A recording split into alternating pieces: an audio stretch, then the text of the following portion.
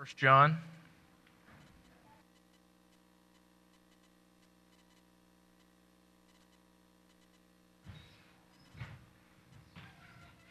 And we'll be going verses 24 down to 28 today.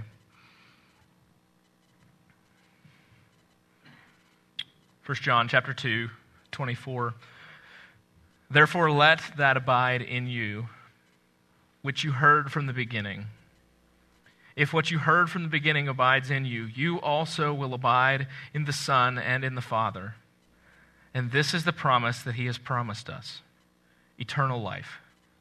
These things I have written to you concerning those who try to deceive you. But the anointing which you have received from him abides in you, and you do not need anyone to teach you.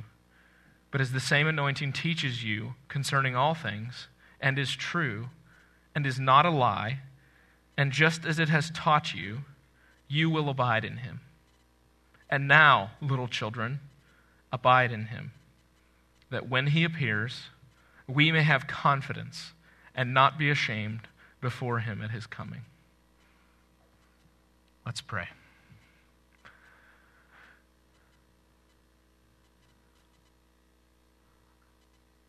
God, we're reminded right now that you are holy, holy, holy, completely transcendent, completely above us in every way. You don't need anything from us. And yet, Lord, you choose to reveal yourself to us. What a thought. What a wonder. God, may we wonder at that as we sit and we read your word and as we hear your word now. That you, the God of eternity, has revealed yourself. You are worthy of it all. Guide our hearts in that, we pray. Bind us to you, we ask. Help us to be attentive, open our ears, open our eyes to hear your word, to be encouraged, challenged, and changed into your image, Lord Jesus, we pray. In Christ's name, amen. So if you remember last week, we talked about a hard topic. I thought it was a hard topic, at least. Talking about the Antichrist, mainly because it's just so misconstrued in a lot of ways. And we saw that he will be, the Antichrist will one day be the deceiver and the manipulator who will seek to replace Christ. But this week, you can almost put, if you notice in your outline, this is just called part 2, because I really think you could put these two together, but I felt like they were hard to do all in one message, so we broke it up a little bit. Let me just give you some context, though, from what we talked about last week. We saw in verse 22, if you have your Bible open, I hope you do, it says, "Who is a liar but he who denies that Jesus is the Christ? He is Antichrist, who denies the Father and the Son. He is a figure," so that this Antichrist is coming. He is the one who denies that Jesus is the Christ. And he's known by this slogan, "Whoever denies the Son does not have the Father either." And then we saw that he who acknowledges the Son has the Father also. So we talked about discernment and the importance of discernment. So if you're taking notes, what we talked about last week, the first 2 points, were discernment thrives where truth reigns. The second was deception thrives where lies reign. But that's kind of incomplete if you want to look at like what this passage is really teaching. And we need this message today to understand it fully. Because the question we should ask is, okay, discernment thrives where truth reigns, deception thrives where lies reign. The question we should ask is, how can the Christian guard against this deception of the Antichrist? And what we saw is there's many Antichrists. It's not just one.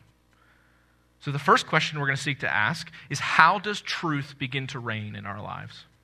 And the second will be, what does this truth do once it is reigning? What does it produce in us? And I'm just going to give it to you here up front so you can follow along then. I want you to see that truth reigns when we abide in Christ. So if you're taking notes, that's your first point.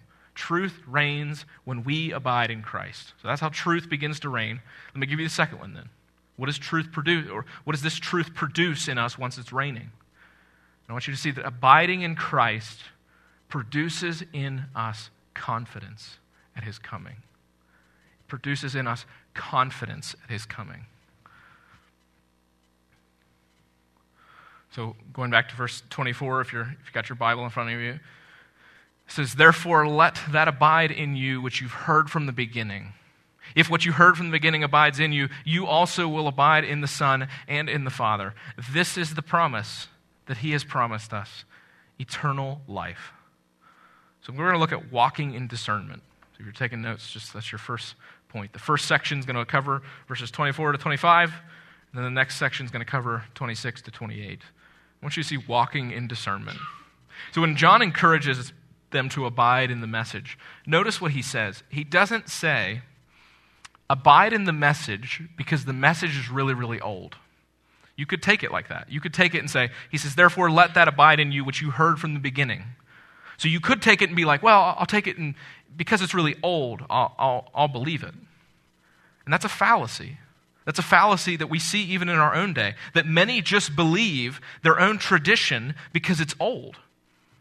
So he's not calling us to do that. They remain in their faith tradition because it's what they've always practiced. Or they remain in their church because it's really, really old, and we have all this tradition. John's argument is not because it's old, but because it's true. The message of the gospel is to be abided in because it is true and it is right, not because it's old. So the antidote, he's about to give us the antidote, the vaccine, if you will, not to be whatever, the antidote for heresy, the vaccine for heresy. It's to return to the teaching given by the apostles.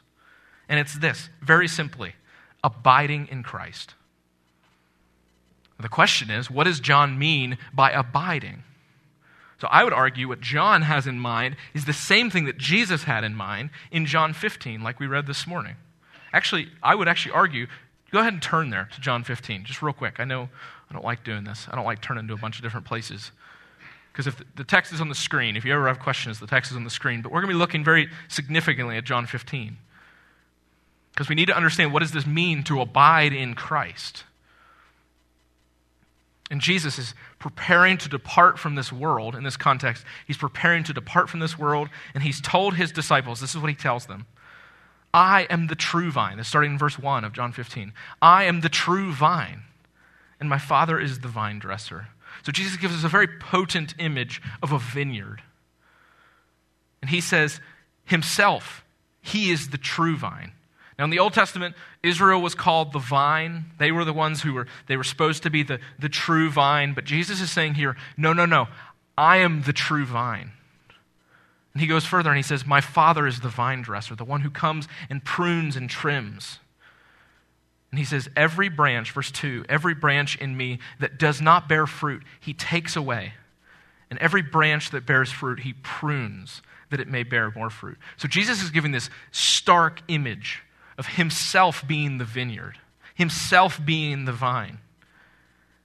Now he's about to tell us something in verse 4. Don't miss it. "Abide in me, and I in you, as the branch cannot bear fruit of itself unless it abides in the vine. Neither can you unless you abide in me." That should just give us cause to pause for a second. That every Christian that you've ever met, if they're truly a Christian, they, and to not sound heretical, if they're truly a Christian, they're abiding in Christ. They may look like a ragtag, it's hard to tell how they may look on the outside. But on the inside, if what Jesus is saying is true here, he says the branch cannot bear fruit of its own. It must abide in the vine. And if it doesn't abide in the vine, it will literally wither and die. I love what B.B. Warfield, he said about this. He said, "Christ is Christianity itself. He stands not outside of it, but in its center. Without his name, his person, and his work, there is no Christianity left. In a word, Christ does not point out the way to salvation." This is very important. Christ does not point out the way of salvation. He is the way himself, connected to the vine. So that's the first attribute of what it means to abide in Christ. It's connected to the vine.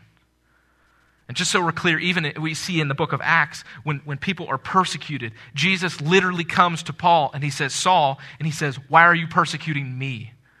That Jesus could so link himself with his people that he could say, why are you persecuting me?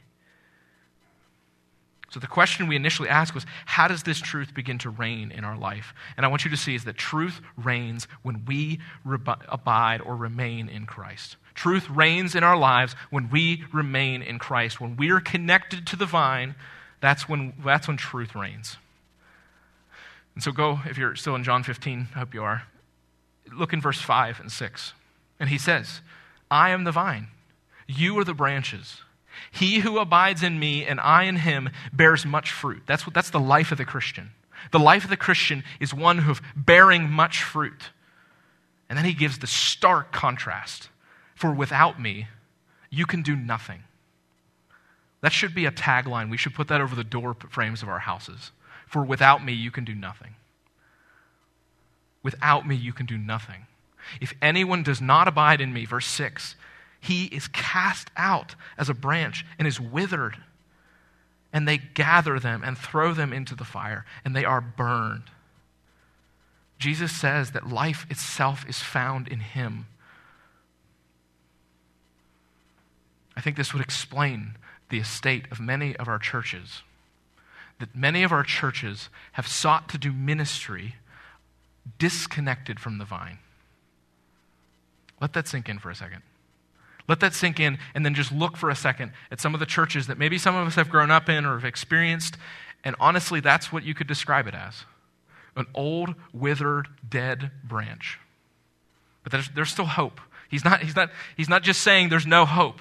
The hope is to get connected to the vine. So how does someone go about abiding in the truth? What does that look like? And in 1 John, he's telling us, this is what he's telling them. He's reminding them. Therefore, back to 1 John 2, therefore let that abide in you, which you've heard from the beginning. What is that? What is the thing you're talking about? And he says in John 8, you don't have to turn there, it'll be on the screen. John 8, 31, 32. It says, and Jesus said to the Jews who had believed, this is a moment where Jesus had spoken, he told them that he's the light of the world, and some started to believe. And this is what he says, if you abide in my word, you are my disciples indeed. Let that sink in. Hear what Jesus is saying. If you abide in my word, you are my disciples, truly. And you shall know the truth. Hear it. You shall know the truth, and the truth shall set you free. You want to know how the truth reigns when we abide in Christ? It's we remain in the truth. So if you're taking notes, it's that second point. Remaining in the truth. And again, so often we see churches try to say, well, the Bible, it's not really that important. We don't really need the Bible. We can set the Bible over here. No. Jesus literally is saying that if you want to abide in me and my word, that's when you'll be my disciple. That's when truth begins to reign, is when you abide, when you follow, when you listen to what Jesus has said. Now, I hope you still have a thumb mark at John 15. Maybe you don't. Continue to hear what Jesus is saying. And you can hear how John is completely riffing. He's riffing like a guitar riff off of what Jesus has said. He says in verse 7 of John 15, if you abide in me, and my words abide in you, you will ask what you desire, and it shall be done for you. Because they'll ask because their desires have been changed. By this my Father is glorified, that you bear much fruit, so you will be my disciples. As the Father loved me, I also have loved you. Abide in my love. For Jesus, the life of the Christian is the life of one who abides and remains in his words. Which means that we cling to, we hold fast to the words that he has spoken. I love what D.A. Carson, he said, this is how he described this word abide. I thought it was really helpful. He said, but Jesus now lays down exactly what it is that separates spurious faith from true faith, fickle disciples from genuine disciples. If you hold to my teaching, you are really my disciples. So you want to know why maybe some Christians look like they're the dead branch and why some look like they're the live branch? This is the answer, very clearly. Some are holding to Jesus' words, and some are not. And an antichrist will use and abuse Jesus' words only to seek his own purposes. An antichrist will seek to undermine people's faith in trust in Christ's words. So do you want to know? You can just stop for a second and think. Who in my life could maybe fall under this category of antichrist? You can find very easily. It's very easy to find one because they're ones who say, that's not really Jesus' words. Don't listen to that. What did your pastor say? He said that about what Jesus said? That's a lie. Don't believe that. But a Christian, they are ones who obey and seek to understand and find the Word of God more precious, more controlling, precisely when others forces flatly oppose it. It is the one who continues in the teaching. The Christian is the one who continues to grow and to love and to appreciate the words of Christ. The Christian is the one who seeks the great love with which God has loved him and seeks to bring his life into greater conformity to it. I love the example of the Apostle Paul. He writes to Timothy, in 2 Timothy, you don't have to turn there, it'll be on the screen, near the end of his life. The Apostle Paul's dying. He knows he's dying. And Timothy, his young apprentice, he's encouraging him. And this is what he says to him. What such encouraging words at verse. But know this, he says in verse 1, that in the last days, which is what John's talking about here, perilous times will come. For men will be lovers of themselves, lovers of money, boasters, proud, blasphemers, disobedient to parents, unthankful, unholy, and we could just go on and on and on and on. Just pull up Fox News or CNN and you'll pretty much see what Paul's talking about here. He's painting a horrendous picture for Timothy. What nice departing words. But listen to what he says. He goes down and he says, but as for you, Timothy, continue in the words which you have learned and been assured of, knowing from whom you have learned them, and that from childhood you have known the Holy Scriptures, which are able to make you wise for salvation through faith which is in Christ Jesus. And then he says, all Scripture is given by inspiration of God and is profitable for doctrine, for reproof, for correction, for instruction in righteousness, that the man of God may be complete. So with all of this in its context, this is what's coming for you, Timothy. All these people, all of this hatred, all of this wickedness, Antichrist after Antichrist, and what's he telling them to do? All Scripture is God-breathed. All Scripture. Cling to the words of the Lord Jesus. Because truth reigns when we abide in Christ. So what is the promise? What is the promise for those who abide? John tells us. He doesn't leave us there. He tells us in verse 25. And this is the promise that he made for us. Eternal life. So that you're taking notes, that third point, eternal life. And Jesus, again, in that same discourse in John 15, he says later on, in his high priestly prayer, he says, and this is eternal life, that they know you, the only true God, and Jesus Christ whom you've sent. For Jesus, eternal life is that we actually know God. Eternal life can be best summarized as our experiencing, understanding, knowing God in the face of Jesus Christ. Here's the thing. This isn't just the beginning of the Christian life. This is the middle of the Christian life. And Lord willing, this is the end of the Christian life. It is beginning, middle, and end. Christ is foremost at the very front end, at the center of what it means to abide for the Christian.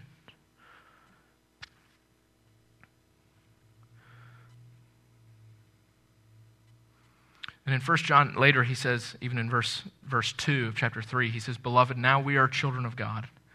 And if it has not yet been revealed what we shall be, we know that when he is revealed, we shall be like him.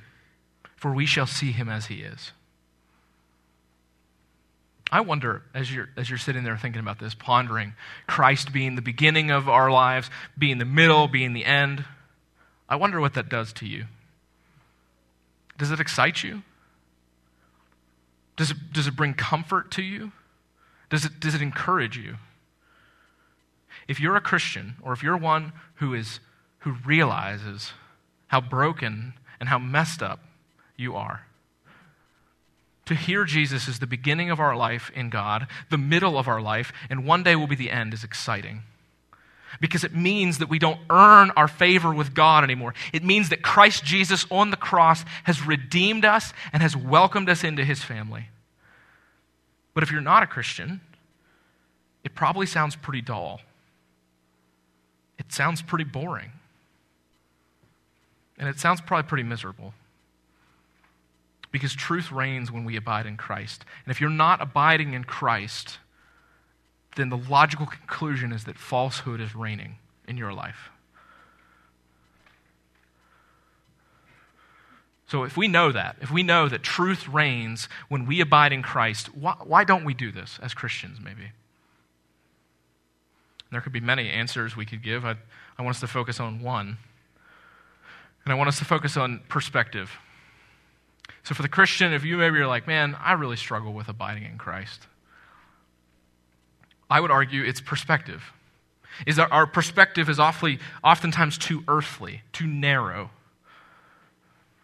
And notice what he says actually in verse 28 of 1 John. 1 John 2:28, he says, and now, little children, abide in him, that when he appears, we may have confidence and not be ashamed before him at his coming. So I think one of the things that can help us actually kind of take a step out and say, why do we not abide? Let's see why. It's because we become too earthly, too earthly minded, too temporary. But John here, he's trying to get us to focus. Hey, wait a second. Remember, he's coming back.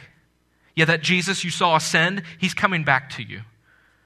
And in Revelation 19, we get a snapshot. We get a little picture of what that's going to be like. Let me read it. Maybe you need the Jesus that you worship to be expanded this morning. Revelation 19:11. Now I saw heaven opened, and behold, a white horse, and he who sat on it was called Faithful and True. Just so we're clear, we're not reading a fairy tale. We are reading what will literally one day happen. And he goes on and he says, and in righteousness he judges and makes war. His eyes are like a flame of fire, and on his head were many crowns.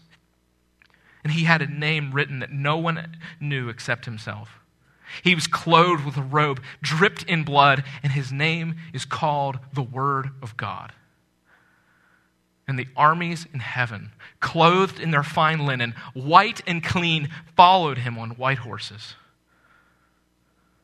Okay, so I'm not sure about you, but when I consider the coming of Christ, I'm a little humbled, just a little bit. And listen to what it says that comes out of his mouth. Not kind pleasantries in this moment. Now out of his mouth goes a sharp sword, that with it he should strike the nations, and he himself will rule them with a rod of iron. He himself treads the winepress of the fierceness and the wrath of Almighty God. And he has on his robe and on his thigh a name written, King of Kings, Lord of Lords. That, my friends, is the Jesus we worship. And the question I have for you is, what confidence can a person have in this? We don't serve a little baby Jesus that we just keep in the manger and we just keep him there. We serve an exalted, risen Savior that has a tattoo that says, King of Kings, Lord of Lords. What confidence can we have before this great Savior? What confidence can we have when he comes back? Slaying people with the breath of his mouth. I don't know about you, but I'm deeply humbled as I consider that. So when we talk about discernment, we're not talking about kind little pleasantries that the pastor wants to talk about. We're talking about things that deeply matter. Because John says that when he appears, we may have confidence. When he appears, blazing fire from his eyes, his crowned with many crowns, we can have confidence. We don't have to shrink back in fear. We can actually say, we've been faithful to your word. So the second part of this is confidence in our discernment. Confidence in our discernment. Listen to what he says in verse 26 again. I'll just read it again. These things I have written to you concerning those who try to deceive you. So just keep in mind, this is why we see the discernment being here, because he's written so for those who have tried to deceive you. He's writing to the Christians. And he says, but the anointing which you've received from him abides in you, and you do not need anyone to teach you.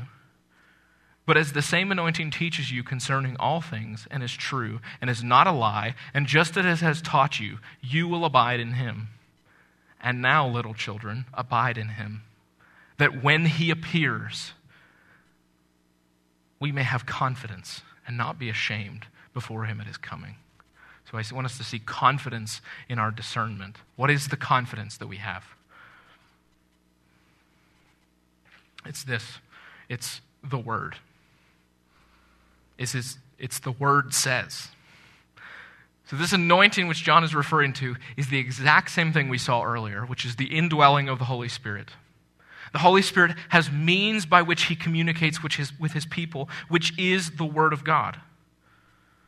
But why does he say, notice he says in verse 27, he says that you have no need for anyone to teach you. Isn't that weird? Why would he say that? Because this letter itself is teaching them. So does that contradict your own letter? Is that what you're saying? But no, that's not at all what we see from the Scriptures. Ephesians 4:11 through 12, this is Paul. He says, and he himself gave us some to be apostles, some prophets, some evangelists, some pastors and teachers for the equipping of the saints for the work of ministry, for the edifying of the body of Christ. Okay, so what John's saying here cannot be meaning here that New Testament believers do not need teachers. Okay, because the letter itself, it would undermine the very letter that he sent. So he's not meaning that. But what's he bringing up here? What I want us to see, and maybe this is kind of boring to you. This is not boring to me. This is really exciting to me. What I think he's pointing at is he's pointing to the Old Testament. And he's saying, it's not like it was back then. In the book of Jeremiah, Jeremiah actually read it this morning, in Jeremiah 9, he talked about knowing the Lord, and he talked about not boasting except for the fact that we know God. But later in in chapter 31, he talks about the old covenant, what was old in the Old Testament, and then he says there's going to come a day when there's a new covenant, and it will be different entirely. And this is what it says. And I think this is what 1 John's picking up on. He says, "No more shall every man teach his neighbor, and every man his brother, saying, 'Know the Lord,' for they shall all know me, from the least of them to the greatest, says the Lord." Okay, and then he goes on and he says, "For I will forgive their iniquity, and their sin I will remember no more." So Jeremiah is looking forward to a day. He's saying, not like it was in the Old Testament, it will be different in the New Testament. So John's not denying the place of teaching. What he's doing, he's saying, in the Old Testament, you had a priest who mediated your relationship with God. And John's saying that's no more. That is no more. We don't come here to church on Sunday because I mediate your relationship with God. Okay? There's something that the Reformers, they got behind, they called it the priesthood of all believers. And what that meant is that all of us, because of what Christ has done, all of us have access to God. All of us. So not like it was in the Old Testament. In the Old Testament, they had to go to the priests, and the priests mediated their relationship with God. And he's saying it's not like that anymore. Which is why he's saying, you have an anointing. And Jesus, even himself, in John 16, you won't have to turn there, it's on the screen. However, when he, the Spirit of truth, has come, he will guide you into all truth. For he will not speak of his own authority, but whatever he hears, he will speak. And he will tell you the things to come. So he's first guided the apostles into all this truth, and now what we have is the apostolic witness of what Christ has done. Notice, I love what one guy said. He said, notice that it is because the Bible is divinely inspired that it is valuable for teaching doctrine. In fact, the Bible is the only true source of sound doctrine. All teaching should be measured by whether it comports with Scripture or not. So abiding in Christ produces in us confidence at his coming. And we have that confidence. That confidence grows as we spend time in God's Word. As we see more clearly that we don't serve a Jesus that we keep on just a little tiny Jesus that we like in a manger. No, we have a Jesus who's going to come one day and judge the nations. And that should humble us, but that should give us great confidence. But it's not the word only. It's never just the word only. Look at what he says in verse 27. But the anointing that you received, the anointing that you have received from him abides in you, and you have no need that anyone teach you. But as the same anointing teaches you concerning all things and is true and is not a lie, and just as it has taught you, you will abide in him. So the second element of this confidence is the Spirit. And I put in quotes beside it, the Spirit affirms. So the work of the Spirit in the life of the believer is making clear and affirming what the Scriptures have said. And Paul, he talks about this exact same thing of the work of the Spirit. He says this in Ephesians 1. It's up on the screen if you want it. Ephesians 1:17. He says that the God of our Lord Jesus Christ, the Father of glory, may give you the spirit of wisdom. So now we're seeing what the Spirit does. May give you the spirit of wisdom and revelation in the knowledge of him. Okay, so there's two elements here. There's wisdom and revelation. So that's revealing the knowledge of him. So that's the word part. But then he goes on. In verse 18, he says, the eyes of your understanding may be enlightened, that you may know what is the hope of your calling. So the Christian is not just saying, oh, we have this book and it's really important. That's not all we're saying. We're also saying that the Spirit of God, as this book says, has indwelt us as believers. And actually, as we read it, he affirms what we're reading. He affirms what we're reading, and he confirms within our heart and illuminating our minds to what we've seen. The believer learns to recognize the work of the Holy Spirit. I could quote 100 verses here, but I'm trying to keep it as low as I could. Romans 8:13 through 16. So he's the one who regenerates, the Spirit is, and leads them into all truth. But he also says, for if you live according to the flesh, you will die. But if by the Spirit you put to death the deeds of the body, you will live. For as many are, hear this, led by the Spirit of God, these are sons of God. For you did not receive the spirit of bondage again to fear, but you received the spirit of adoption, by whom we cry, Abba, Father. The Spirit himself bears witness with our spirit that we are children of God. And we're going to see John just continually hammer this idea home that we are no longer slaves. We are no longer enemies. We have new life in Christ. The Spirit, he is the one who they learn to know who operates their faith. He is the one by faith they receive all the benefits of Christ. He is the one who comforts them by praying for them in unutterable groans. He is the one who testifies that they are indeed children of God. So abiding in Christ produces in us a confidence at his coming. So it's the Word and it's the Spirit. But what's the fruit? What is the fruit of this Word and this Spirit? It's very simple. It's the fruit, if it's that last point, the fruit, confidence before him. The fruit of abiding in Christ is simply this. It's confidence. Confidence that when he comes, we will not be ashamed. To be ashamed, as it says there in verse 28, it refers to the guilt or the terror of judgment by God. Those who remain in him avoid this grim prospect. I like how the ESV renders it. It says that we may have confidence and not shrink back from his coming, in shame at his coming. The idea here is that guilt and terror of judgment cause us to fear at his coming. The guilt and the terror comes from knowing that we have been indulging in our vices. Let me say that one more time. The guilt and the terror, or the shame that we as Christians would feel, you know where it comes from? It comes from when we indulge in our vices. The guilt and the terror comes from neglecting to abide in Christ, in His Word and by His Spirit. The guilt and the terror comes from our flesh, which makes Christians stupid to the realities of sin. Let me say that one again. That's a really good line.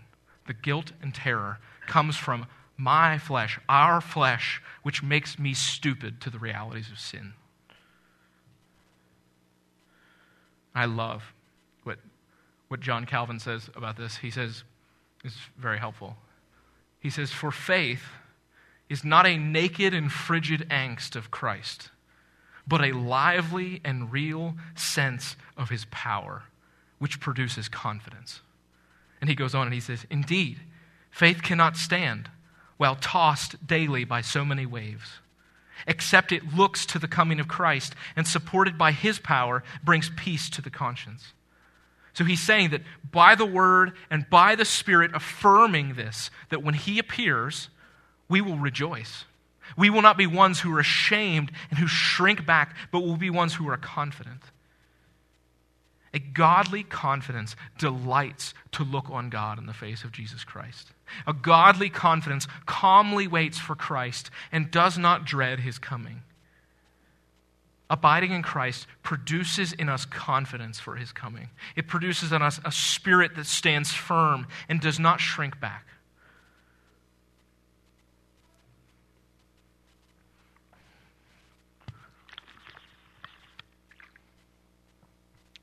I want you to picture, and we'll close with this illustration. And there's many parables in the Scriptures to affirm this, but just picture with me, if you will, a father who has two sons. We'll just use two, for instance.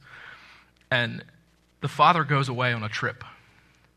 And while he's gone, he says, hey, sons, I left you some instructions. I need you to take the trash out. I need you to do this. I love you. You're my sons. I care for you. And both of the sons, they're sons. They're actually sons. Okay? So they'll get an inheritance one day. But the son, they know the dad's gone. They're not really sure when he's coming back. Think about the two sons' responses.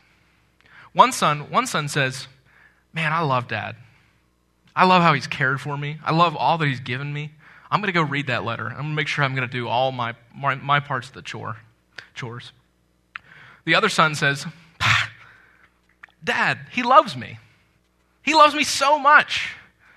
I'm not going to listen to that letter because I know he's not going to be mad at me when he comes because I'm his son. What happens when the dad shows up? We all know the story, how it goes. The dad shows up and he says, boys, who did the chores? Oh, you didn't do your chores. Why? I left you instructions. I love you. You are my son. But why did you not do them? So one experiences confidence because he knows, I've walked in obedience. But the other one says, I didn't really do it. I really didn't care. I really didn't listen to your instructions. One has confidence. The other has shame. And friends, that's what's being offered to us. Joy. Abundant. I want to point you back to what Jesus says in John 15. At the end of John 15, I find it just so striking. And John has been hammering home this idea of joy. But listen to the words of Jesus. He says, these things I have spoken to you, that my joy may be in you, and that your joy may be full. Friends, this is what's being extended to us, is confidence and joy for those who truth reigns when we abide in Christ, and who abiding in Christ produces in us a confident, joyful expectation at His coming. So we're going to move now into a time of reflection. And I just want to encourage you. Maybe you're sitting there and you're thinking, you know, Daniel, I'm not even sure if I'm one of those sons in the Father's house. I would just encourage you to respond, and to respond in what the Bible calls repentance and faith. Maybe you realize, well, like maybe I am one of those sons, but I'm one that has been walking in rebellion. I don't live in God's word at all. This is not meant to be a shame experience. What this is meant to do in us is to bring a confident expectation. So I just want you to take just a minute and consider what the Lord's impressing upon you.